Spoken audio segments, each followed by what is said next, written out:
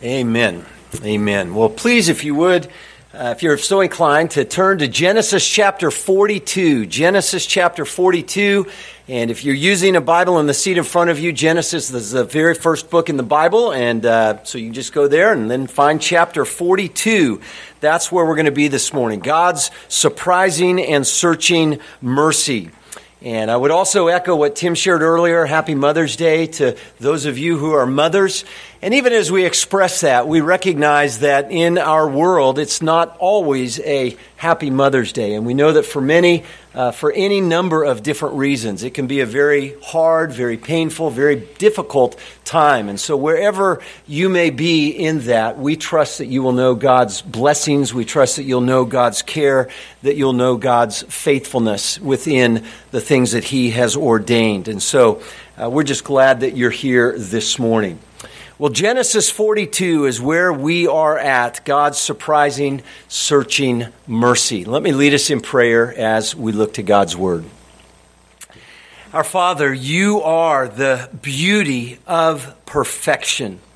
You're the one who calls us continually to taste and see that you are good. And you've made us to know you and to find true joy and delight in walking with you, and to magnify the riches of your great mercy to sinners such as us. And so we pray that you would grant us to hear and to see and to gladly feed on what you have for us now in your word. Father, please empower me to preach your word faithfully and clearly through the power of your Holy Spirit. Please do your work among us for our good and for your glory in Jesus Christ, even as we pray in His name. Amen and amen. Well, in Genesis chapter 12, we're not going to go look back there necessarily, but it's there in Genesis 12 that we learn of the beginnings of God's promised plan to bring His blessings of salvation to undeserving sinners. God chooses to bless the nations through a man named Abraham and his offspring. And God's promised plan then advances through Abraham's son Isaac and Isaac's son Jacob. And then in chapter 37, the story really zooms in on Jacob's 12 sons, especially his most favored son, Joseph. Well, Joseph, we find out there in chapter 37, is violently hated by his jealous brothers who sell him into slavery down into Egypt, where he's then falsely accused. He's thrown down into a prison pit, and he's forgotten. But in a shocking turn of events, by God's mighty providence, in time, Joseph is exalted to the right hand of Pharaoh. And he becomes a global leader during a worldwide famine, as the end of chapter 41 tells us there in verse 57. All the earth came to Egypt to Joseph to buy grain because the famine was severe over all the earth. And so in chapters 37 to 41, what's revealed there is how God brought Joseph through suffering and groaning into glory. Well, now in chapter 42, which is some 22 years after Joseph first arrived in Egypt as an abused slave, in chapter 42, the focus turns to God's dealings with Joseph's brothers and his father in the land of Canaan, which is northeast of Egypt. So let's hear the living word of God Almighty. I'll start in verse 1 and read the whole chapter of chapter 42. So verse 1, when Jacob learned that there was grain for sale in Egypt, he said to his sons, "Why do you look at one another?" And he said, "Behold, I have heard that there is grain for sale in Egypt. Go down and buy grain for us there, that we may live and not die." So 10 of Joseph's brothers went down to buy grain in Egypt. But Jacob did not send Benjamin, Joseph's brother, with his brothers, for he feared that harm might happen to him. Thus the sons of Israel came to buy among the others who came, for the famine was in the land of Canaan. Now Joseph was governor over the land. He was the one who sold to all the people of the land. And Joseph's brothers came and bowed themselves before him with their faces to the ground. Joseph saw his brothers and recognized them, but he treated them like strangers and spoke roughly to them. "Where do you come from?" he said. They said, "From the land of Canaan to buy food." And Joseph recognized his brothers, but they did not recognize him. And Joseph remembered the dreams that he had dreamed of them. And he said to them, "You are spies. You have come to see the nakedness of the land." They said to him, No, my lord, your servants have come to buy food. We are all sons of one man. We are honest men. Your servants have never been spies." He said to them, "No, it is the nakedness of the land that you have come to see." And they said, "We are your servants. We are 12 brothers, the sons of one man in the land of Canaan. And behold, the youngest is this day with our father, and one is no more." But Joseph said to them, "It is as I said to you, you are spies. By this you shall be tested. By the life of Pharaoh you shall not go from this place unless your youngest brother comes here. Send one of you and let him bring your brother while you remain confined, that your words may be tested whether there is truth in you. Or else, by the life of Pharaoh, surely you are spies." And he put them all together in custody for 3 days. Verse 18. On the third day, Joseph said to them, "Do this, and you will live, for I fear God. If you are honest men, let one of your brothers remain confined where you are in custody, and let the rest go and carry grain for the famine of your households, and bring your youngest brother to me. So your words will be verified, and you shall not die." And they did so. Then they said to one another, "In truth, we are guilty concerning our brother, in that we saw the distress of his soul when he begged us, and we did not listen. That is why this distress has come upon us." And Reuben answered them, "Did I not tell you not to sin against the boy? But you did not listen. So now there comes a reckoning for his blood." Now they did not know that Joseph understood them, for there was an interpreter between them. Then he turned away from them and wept. And he returned to them and spoke to them. And he took Simeon from them and bound him before their eyes. And Joseph gave orders to fill their bags with grain, and to replace every man's money in his sack, and to give them provisions for the journey. This was done for them. Then they loaded their donkeys with their grain and departed. And as one of them opened his sack to give his donkey fodder at the lodging place, he saw his money in the mouth of his sack. And he said to his brothers, "My money has been put back. Here it is in the mouth of my sack." At this, their hearts failed them. And they turned trembling to one another, saying, "What is this that God has done to us?"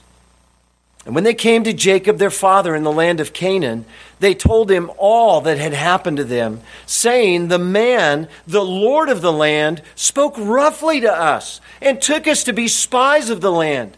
But we said to him, 'We are honest men. We have never been spies. We are 12 brothers, son of our father. One is no more, and the youngest is this day with our father in the land of Canaan.' Then the man, the Lord of the land, said to us, 'By this I shall know that you are honest men. Leave one of your brothers with me, and take grain for the famine of your households, and go your way. Bring your youngest brother to me. Then I shall know that you are not spies, but honest men, and I will deliver your brother to you, and you shall trade in the land.'" Verse 35. As they emptied their sacks, behold, every man's bundle of money was in his sack. And when they and their father saw the bundles of money, they were afraid. And Jacob, their father, said to them, "You have bereaved me of my children. Joseph is no more, and Simeon is no more, and now you would take Benjamin. All this has come against me." Then Reuben said to his father, "Kill my 2 sons if I do not bring him back to you. Put him in my hands, and I will bring him back to you." But he said, my son shall not go down with you, for his brother is dead, and he is the only one left. If harm should happen to him on the journey that you are to make, you would bring down my gray hairs with sorrow to Sheol. This is the word of the Lord. Well, strange as it sounds, this is a story about God's surprising, searching mercy. About his surprising, searching mercy. Now, chapter 42 is the first scene of this part of the story, which is going to extend through chapter 47. Now, as I made reference to, chapters 37 to 41 told us how really God brought Joseph to power in Egypt.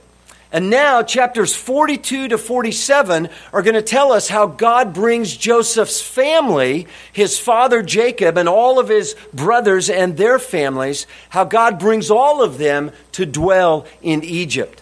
And with every twist and turn of what unfolds, it is all about God's surprising and searching mercy. It's about God extending extravagant mercy to sinful, distressed, helpless human beings. And not just to the people in the story, dear friends, but it's about how God extends his lavish mercy to you and to me and to all who would receive it. Now, the central truth that we learn from Genesis 42 can really be summarized in two words. Here it is: God knows. God knows. And through what God reveals here in his dealings with Joseph and Joseph's brothers and their father Jacob, what we see are three realities that God Almighty knows for every single one of us. And so that's the focus of chapter 42, really. God knows. And that's what we're going to look at, are these three realities. Now, I need to tell you as we get into this, going through these three realities in the chapter is probably going to feel a lot like going to the dentist, if you will. Only worse, but only better if you'll receive it. In other words, just like going to the dentist, you might even now feel a little bit of apprehension as you settle into your chair for the journey. Nervous, perhaps, about what may happen. And as things move along, as we move through what we find in Genesis 42, you're probably going to hear and even feel some things that may hurt. And they may hurt a lot. Not so much in your mouth as at the dentist, but in your soul. But just like when you patiently submit to a skilled, caring dentist's work, it's all going to be really, really good at the end, if you're willing to receive and respond to what God has. So trust him. Submit to his good, wise work in the things that he sets before us here. But be ready. So let's begin with this first reality that God knows. The first reality that God knows. It is this: God knows you and all your sin. God knows you and all your sin. Now, inherent to this whole chapter, really to the whole of Scripture, is the reality that God is all-knowing. He is omniscient. And with all-knowing power and authority, God has been governing everything and everyone that we have found in the book of Genesis up to this point. In other words, this is the same all-knowing God who knew of the sin of Adam and Eve in Genesis 3, though they tried in vain to hide from him. This is the same all-knowing God who knew that Cain had murdered his brother Abel in Genesis 4. This is the same all-knowing God who saw that every intention of the thoughts of mankind's hearts was only evil continually, as we're told in Genesis chapter 6, which led to God bringing a global flood of judgment. This is the same all-knowing God who knew the proud, rebellious hearts of people in Genesis chapter 11 when He confused their language. And it's the same all-knowing God who knew the sin of Sodom and Gomorrah and rained down judgment on those cities in Genesis chapter 19. And it's the same God, the same all-knowing God who perfectly knew the lives of Abraham and Isaac. And this same all-knowing God perfectly knew the lives of the sins of Jacob and of his sons who were Joseph's brothers. You see, God knew the jealous hate that these brothers had for Joseph and what they did to him. And God knew how they had lied to Jacob. And God knew the proud and selfish and fearful favoritism of Jacob, first for Joseph, and which He has now placed on his son Benjamin because of Joseph being gone. God knew all of that. And beloved, this same all-knowing God, He does not change. He still sovereignly governs everything and everyone with perfect knowledge. This means that He perfectly knows me and all of my sins. And He perfectly knows you and all of your sins. He knows all of our sinful words, our sinful actions, our sinful thoughts, our sinful desires, our sinful motives, and the sinful intentions of our hearts. God perfectly knows everything. And there's no escaping His knowledge. There is no hiding from Him. And this is what we heard read earlier, correct, in Hebrews chapter 4, verses 12 and 13, that the living Word of God accurately penetrates and cuts. It discerns the thoughts and the intentions of our heart. And verse 13 there in chapter 4 goes on to say, "No creature is hidden from His sight, but all are naked and exposed to the eyes of Him to whom we must give an account." This is what King David declared in Psalm 33, verses 13 to 15, when he says, "The Lord, Yahweh, looks down from heaven.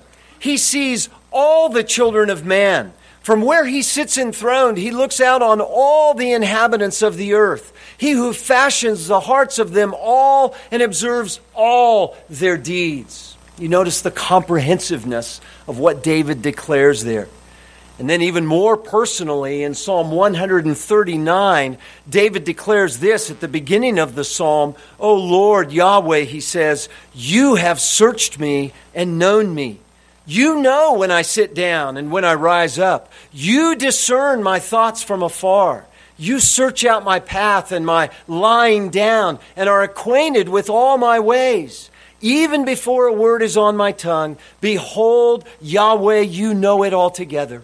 You hem me in behind and before. You lay your hand on me. Such knowledge is too wonderful for me. It is too high. I cannot attain it." Beloved, the unchanging God is omniscient. He is all-knowing. And He's like the skilled eye of a dentist with a high-tech X-ray machine who sees and knows the truth about what's going on in your mouth. Of course, in a far greater way, God sees and knows the truth about our lives and about what goes on in our hearts. And so this is reality, and it's inherent to what we find in chapter 42. God knows you, and He knows all your sin. Well, this leads to a second reality that we see emerge in chapter 42, and it is this. Number 2, God knows how to awaken your conscience with distressing guilt. God knows how to awaken your conscience with distressing guilt. Now, we're drilling deeply here, and I promise it'll get better if we'll receive it, but we need to hear this point. God knows how to awaken your conscience with distressing guilt. And this is what God is so evidently doing through the whole scene in chapter 42. What He's doing is He's awakening the consciences of Joseph's brothers. And He's doing so with distressing guilt because of their sin. Now remember this is some 22 years after these brothers had committed their vicious, hateful crime against Joseph. And after they had lied to their father about his demise, as Genesis chapter 37 reports to us. And mark it well, friends, please mark it well. The passage of time does not erase or remove our guilt. Whether we've sinned 20 minutes ago, or whether it was 20 or 40 or 60 years ago, there's only one way that our guilt can be removed, and it is not the passage of time. Now, for Joseph's brothers, God works powerfully, and he works skillfully to awaken their consciences to the guilt of their decades-old sins, sins which they had never owned up to. God worked through their circumstances, the circumstances of a worldwide famine that he caused, and then the directive from their father that they quit doing nothing and that they go buy grain in Egypt. You see, God is the one orchestrating all of this.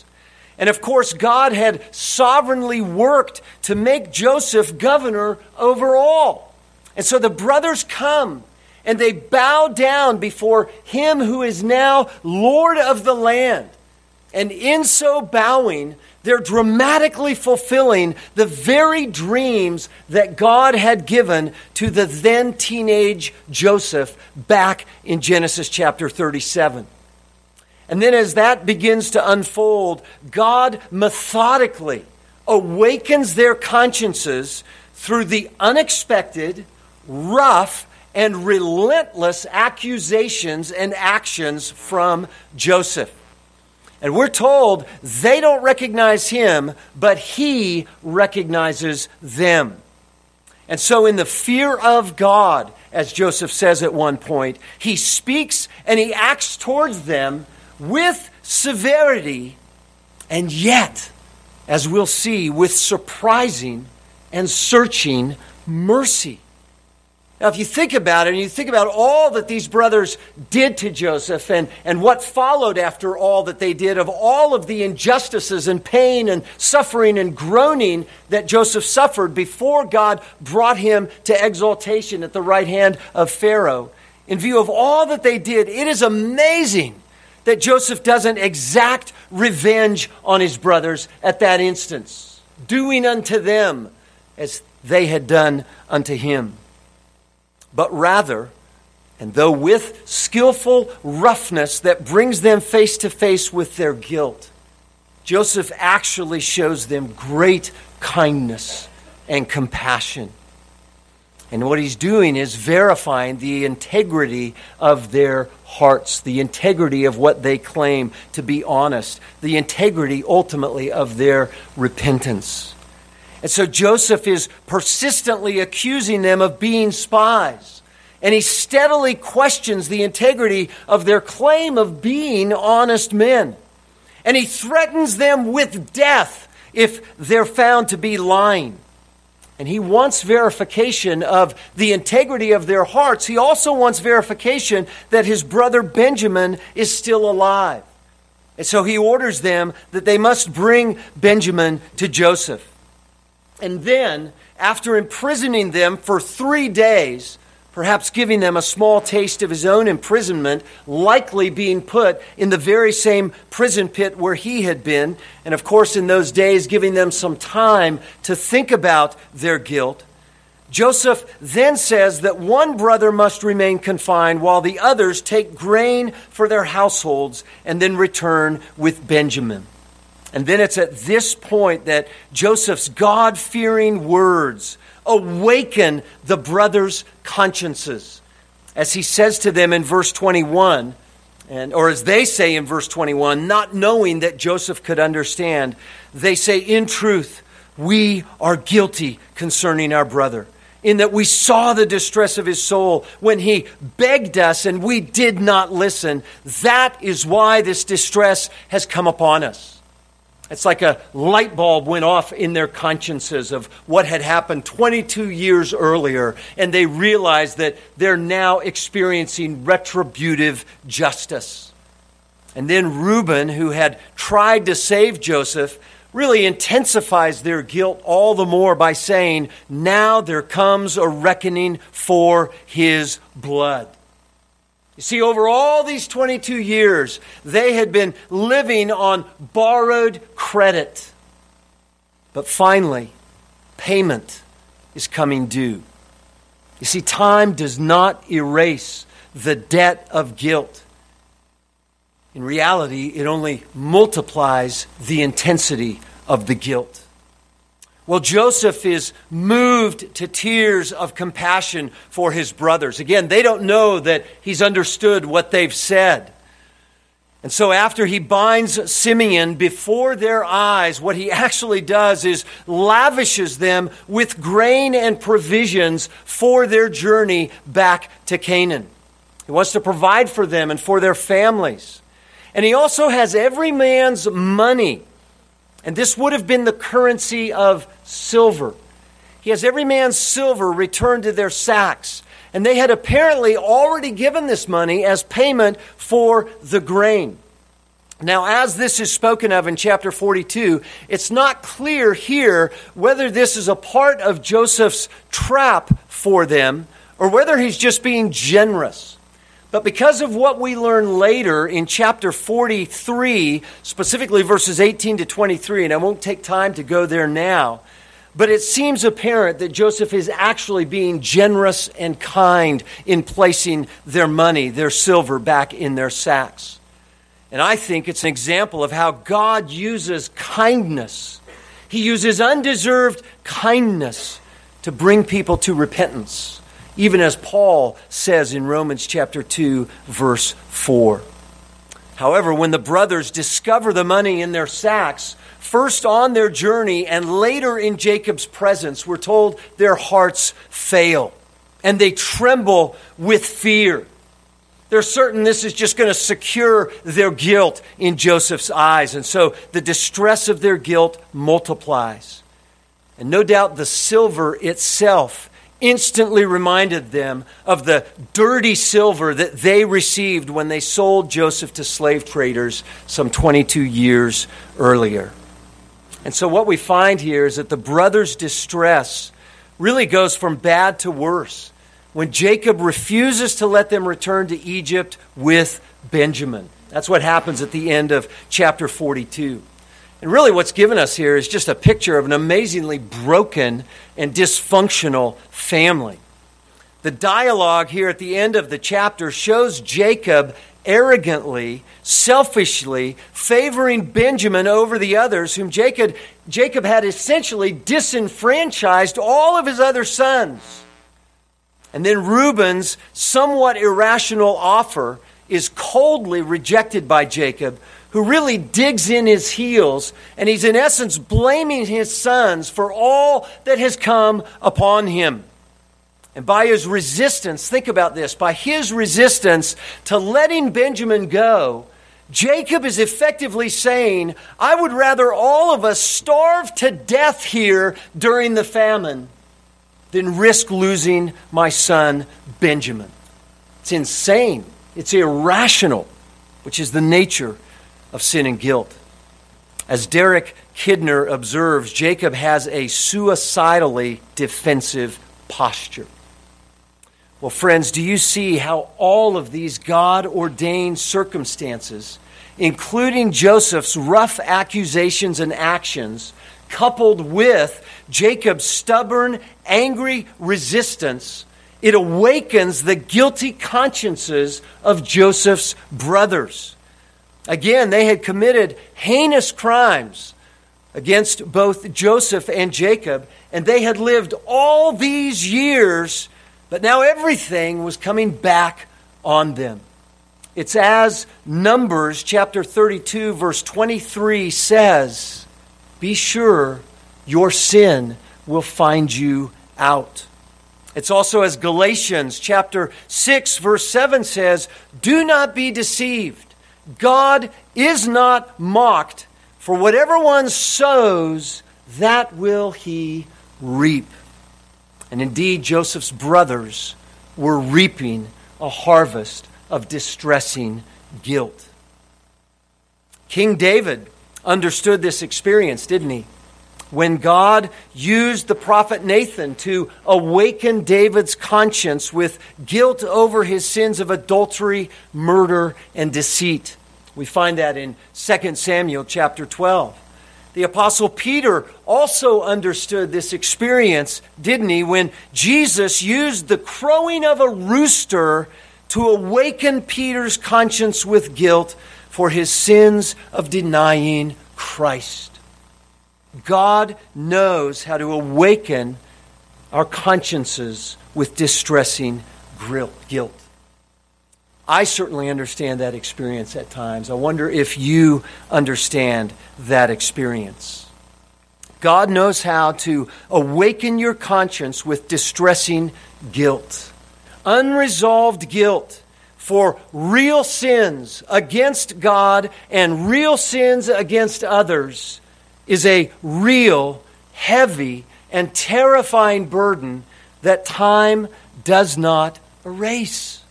We can run, but we cannot hide from God, the one to whom we must give an account. And friends, this is reality. There's only one way that real guilt for real sins can be fully and permanently removed. And this brings us to the third reality that we see emerging and unfolding in Genesis 42. We're near the end of the dentist appointment, if you will. Here it is, reality number 3. God knows how to save you with His surprising, searching mercy. God knows you and all your sin. God knows how to awaken your conscience with distressing guilt. And God knows how to save you with His surprising, searching mercy. Now it's interesting, isn't it, that Genesis 42 really ends on a very unsettled and ominous note, doesn't it? It ends with the distressing guilt of Joseph's brothers just sort of hanging there. It's unresolved. And it ends with this guilty, broken family being in a humanly impossible, desperately hopeless situation. Real crushing guilt for the brothers, coupled with destructive, immobilizing division between father and sons, and leaving then the whole family apparently stuck in Canaan, waiting to die from the famine. That's how the chapter ends. Well, praise God, we know it's not the end of the story. It's not the end of the story for Jacob, nor for Joseph's brothers, all of Jacob's sons, nor for God's promised plan to bring His blessings of salvation to the nations through this chosen family. Now, what we're going to see in the story ahead is that though it is severe and sobering, God is actually working through circumstances, and He's working through Joseph to extend His surprising, searching mercy to Jacob and to all of his sons. And God is working in this and through this to extend this same surprising and searching mercy through them to all the nations, beloved, through them to you and I, if we would receive it. Now, I call this God's surprising mercy because it's surprising that God is so merciful to such rebellious sinners like Jacob and Joseph's brothers. And ultimately, it's surprising that He's merciful to anyone like you or me, isn't it? And it's surprising how God works to bring sinners to His mercy. It's also through His skillful roughness, as we've seen with Joseph, but also with deep compassion, with deep generosity, with deep kindness poured out from Him to those who hated Him, and to those who rejected Him, and to those who sought to destroy Him. It's God's severe mercy that we see manifest in Joseph, surprising as it is. And oh, how God searches and how He finds the objects of His mercy. Even as He sought and found Joseph's brothers and Jacob, and even as God searches and finds you and me. And how God then, when He gets a hold of us, wonderfully, soberly, sometimes severely, He searches our hearts. And He exposes, but then cleanses the consciences of all to whom He is merciful. So His mercy is surprising, and it is searching, but it is abundant, and it is rich. Now here's what's so amazing in all of this, and I'm anticipating things we're going to see in chapters 43 and following. But here's what's amazing, and here's how all of this ultimately pictures and anticipates the coming of the greater Joseph, the coming of the Lord Jesus Christ. Because here's what we're finding in Genesis. God saved Joseph from the bondage of his suffering in order to use him to save Joseph's family from the bondage of their sin. How amazing is that? God saved Joseph from the bondage of his suffering in order to use Joseph to save his family from the bondage of their sin. You see, God sent Joseph at the hands of his sinful family to save his sinful family. And amazingly, through their wickedness, God was working sovereignly, mercifully, to deliver His people from the impossible bondage of their wickedness. And thus God worked to preserve His people and to preserve His promised plan. Again, not just for them as individuals, but for His promised plan to bring blessing to the nations.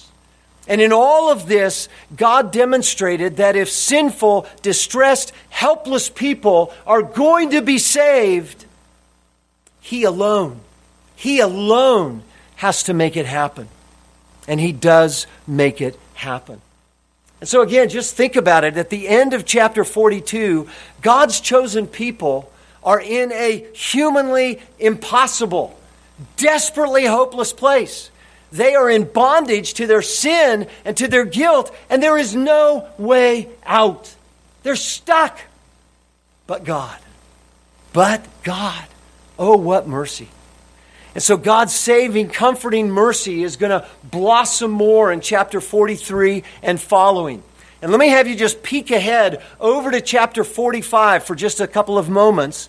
Here when Joseph finally reveals himself to his troubled brothers. Listen to what Joseph says in chapter 45, verse 5 and following.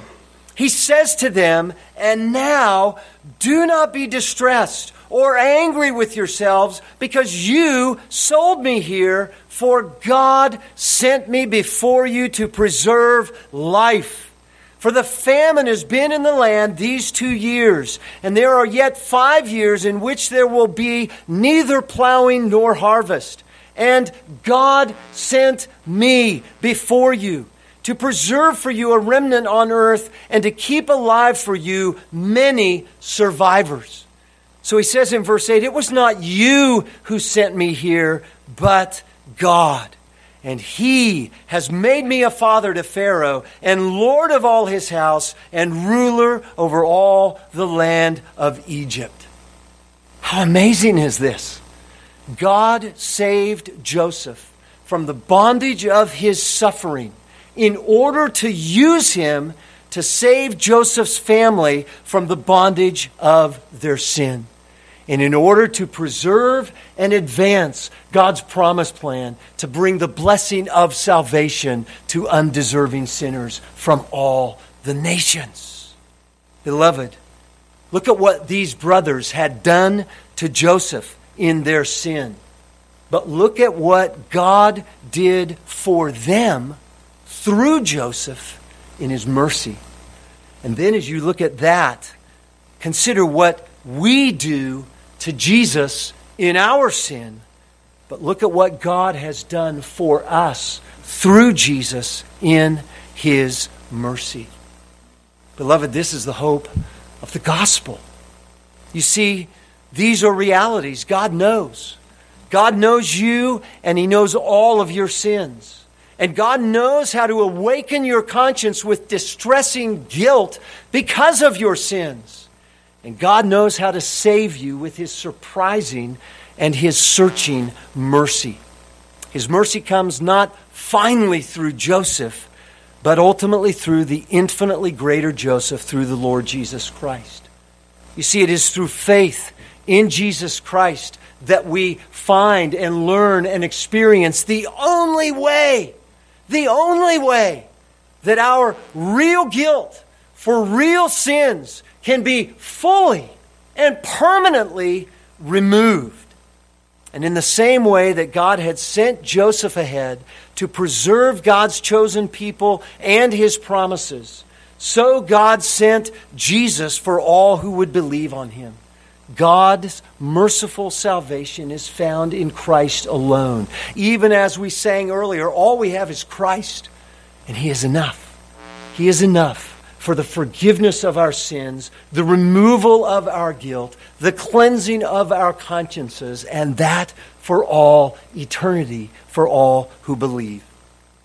And so we find in the New Testament, for instance, the Apostle Peter preaching in Acts chapter 2, preaching to many of the very exact people who had conspired to murder Jesus. Peter declares in verses 23 and 24 there, this Jesus delivered up according to the definite plan and the foreknowledge of God, you crucified and killed by the hands of lawless men. God raised Him up, loosing the pangs of death because it was not possible for Him to be held by it. Think of it, the very one that they sought to destroy is the one whom God raised up to mercifully save them and any who would believe. And so a little bit later in chapter 2, Peter will go on to say in verses 38 and 39, responding to many of these very people who were cut to the heart with the distressing guilt that they knew because of their sins, Peter would say, repent. When they cried out, what shall we do? He says, repent and be baptized every one of you in the name of Jesus Christ for the forgiveness of your sins, and you will receive the gift of the Holy Spirit. He says, for the promise is for you and for your children and for all who are far off and everyone whom the Lord our God calls to Himself. It's the hope of the gospel, to repent, to believe on the Lord Jesus Christ. Baptism, as Peter speaks of it there, is not a means of being saved. He's coupling that together to indicate that it is the means by which we give testimony of having repented and believed on Christ. Baptism doesn't save. Believing on Christ is the means by which He saves us. Baptism expresses that testimony. Well, if you've known the experience in your own life of God wisely, compassionately, even if perhaps roughly, bringing you to the place of desperate hopelessness, bringing you to the place where there is no possible human solution to deliver you from your sin and your distressing guilt, then know that you're in the right place to receive His merciful, permanent salvation through faith in Jesus Christ. Again, only Jesus permanently forgives and removes our sin and our guilt. Only Jesus permanently cleanses and restores our consciences to know peace and joy and hope in the riches of God's mercy to us in Him. And so come, sinners, come and keep coming to Him again and again and again and again through faith in the Lord Jesus Christ. Believing promises such as, and I'll close with this, in 1 John 1 verses 7 to 9, we hear if we walk in the light as He, Jesus, is in the light, we have fellowship with one another, and the blood of Jesus, His Son, cleanses us from all sin. If we say we have no sin, we deceive ourselves and the truth is not in us. But if we confess our sins, He is faithful and just to forgive us our sins and to cleanse us from all unrighteousness. Amen and amen. That is our hope. Let me lead us in prayer. Our Father, we thank you for your surprising and searching mercy in the Lord Jesus Christ. Even as we see it displayed and anticipated in these events, in your dealings with Joseph and his brothers and with their father Jacob, we know that all that is transpiring there is not only having a role and an impact in those people's lives, but it's connected with your promise plan to bring the blessing of your salvation through Jesus to all the nations. Father, may we live in the hope of knowing that our sins are forgiven, knowing that our guilt is forgiven and removed, knowing that our consciences have been cleansed. And if there are any matters at all that we need to confess to you, and perhaps even instances where we have specifically sinned against others, that we need to do what you would have us to do, make right. Please enable us to be resolved to do so, and to keep short accounts with you, and to walk in all the joy, in all the hope, and all the peace that you offer to us in the Lord Jesus Christ. We thank you for your truth, and we thank you for your surprising, searching mercy. We pray all of this in the name of the Lord Jesus. Amen and amen.